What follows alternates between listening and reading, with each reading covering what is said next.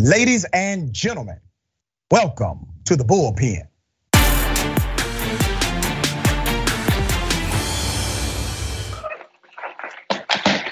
We have a special bullpen today. I covered a story last week. I broke that story of a young woman who was physically accosted by the police for doing absolutely nothing illegal. We have the exclusive interview with her today. Before I go to this interview, let me remind you of the video we broke.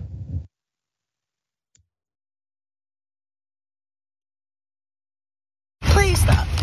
Can y'all stop? Okay. Like, what are you doing?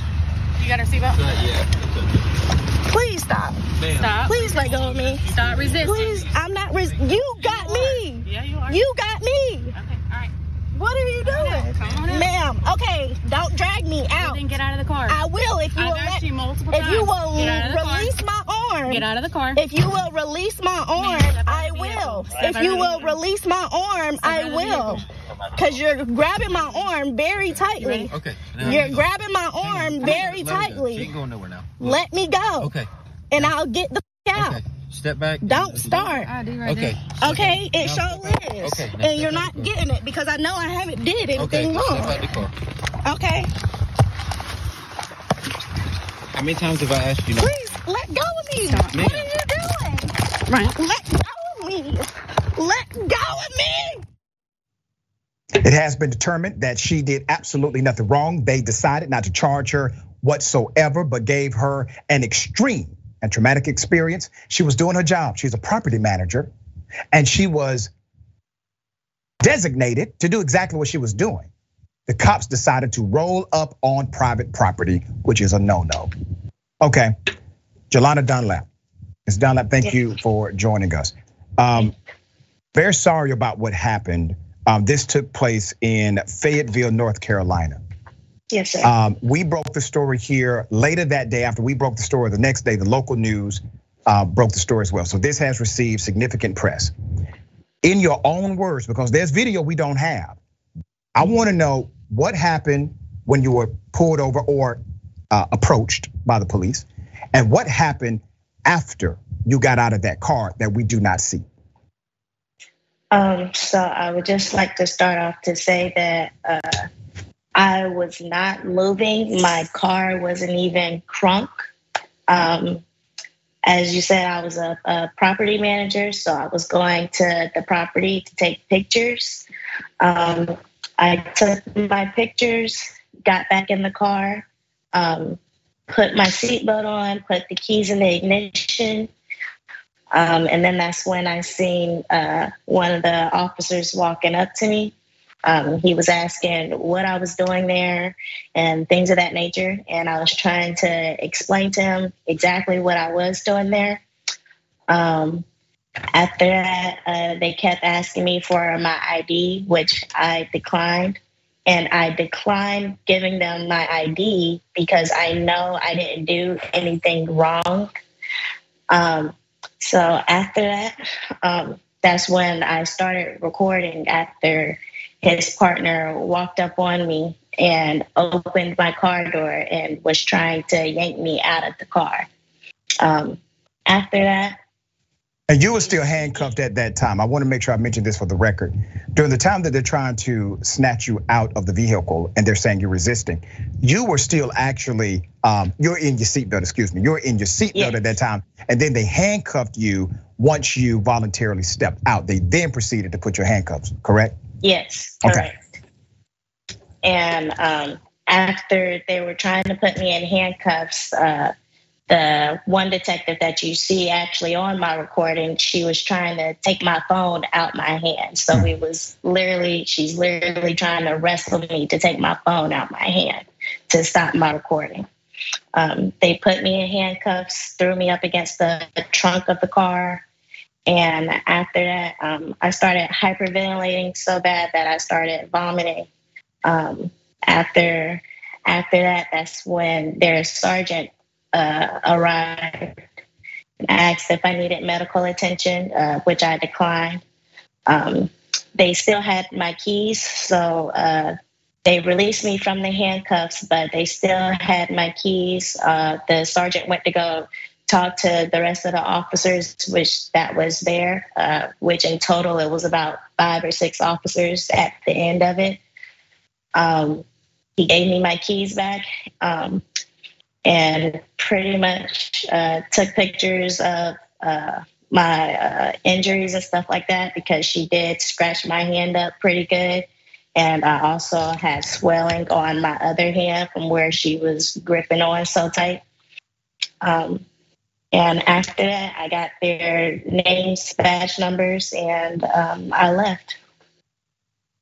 I do want to note that after our reporting, the police chief, Gina Hawkins, said in a statement that this matter is now under investigation by the Internal Affairs Division, and the investigation, according to the chief, will be expedited. So let me bring this question to you. When you initially were handcuffed, did you think at that time, I'm going to go to jail for simply being on a property that I am employed to be at doing my job? Did you consider that you would be possibly going to jail that day for doing absolutely nothing wrong? Yes, I did. And the worst part about it is you think you're about to go to jail, but nobody knows that you're about to go to jail. Like, you can't get in contact with anybody. You can't call your mom or your sister. Couldn't call anybody. So, what was the demeanor of the sergeant? It sounds as if the sergeant arrived. He talks to the cops. He says, "You all jacked this up. You messed it up. She's gonna have to go. No charges." All right. Was that the tone of the sergeant, or was it different than that? That was the tone of the sergeant, yes. But the original officers, that was not their tone. So once their sergeant got there, I was actually a little bit more relieved.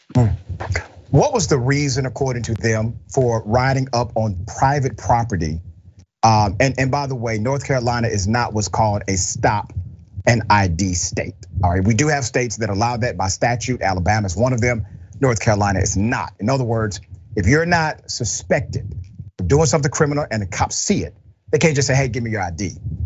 All right, now to stop an ID state. So what was the reason for the encounter according to them?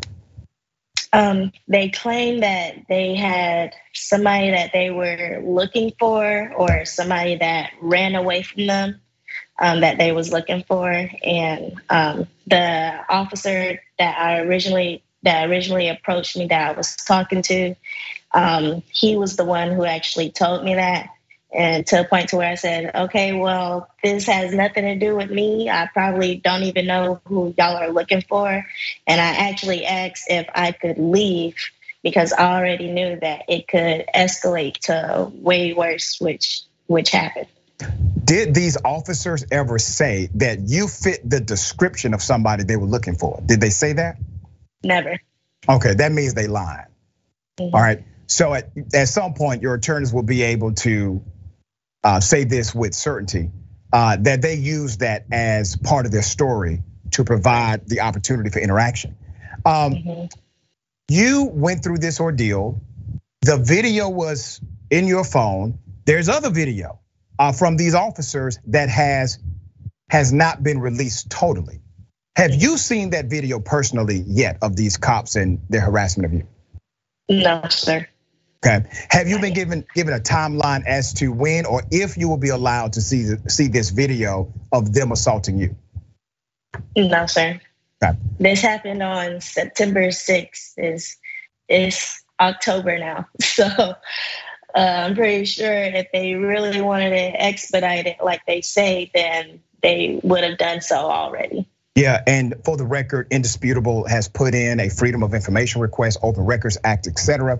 With that particular police department. They have failed to respond as of yet.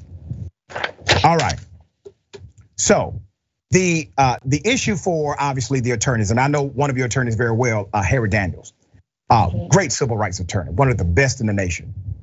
The issue is going to be, one of the issues will be the fact that you were in handcuffs. That's a violation of due process.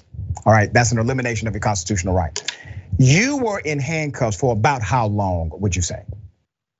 Like a good 15 minutes at least. Okay. And when they put you in handcuffs, did they slam you to the car prior or after you were handcuffed? Before handcuffing me, they slammed me to the car. All right. Now, from the perspective of the video, what it seems as if happened, see, it seems like this to us looking. When you did get out of the car, that's when the male officer decided to get aggressive with you. Is that what happened during that time?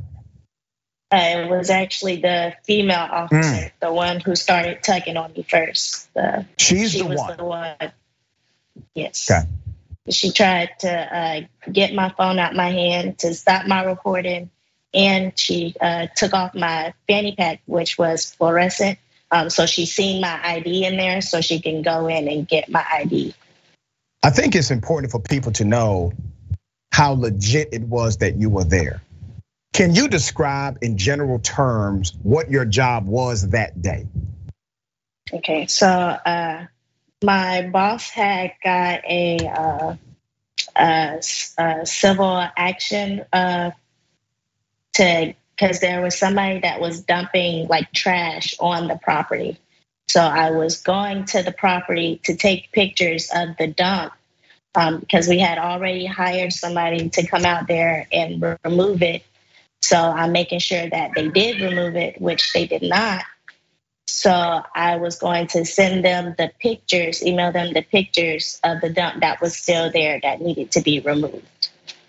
You were there on private property, owned by your boss, taking pictures because that was your work assignment that day. Yes. All of a sudden, cops roll up on you as if you are a criminal. Yes. Okay. At this point, it's gone viral. People are talking about it. Major civil rights attorneys have decided to come up and help, make sure you have justice and these cops are held accountable. How has this impacted your personal and professional life? Well, it's impacted me a lot, actually. So I no longer work for that job just because, well, for starters, inflation. So I feel like my life is not worth the amount of money that I got paid. And second of all, just for my mental health alone, if you're traumatized by something like that, and you still have to go back to that property all the time, it's a very traumatic experience. So I'm not working right now. I'm trying to manage my health because I do have sickle cell. So dealing with my health when the weather changes is another part of it. It's just been a lot for me. You tried to get a remedy to this. You contacted the police department. You made noise. Tell us what response you received from the police department before this became a national story.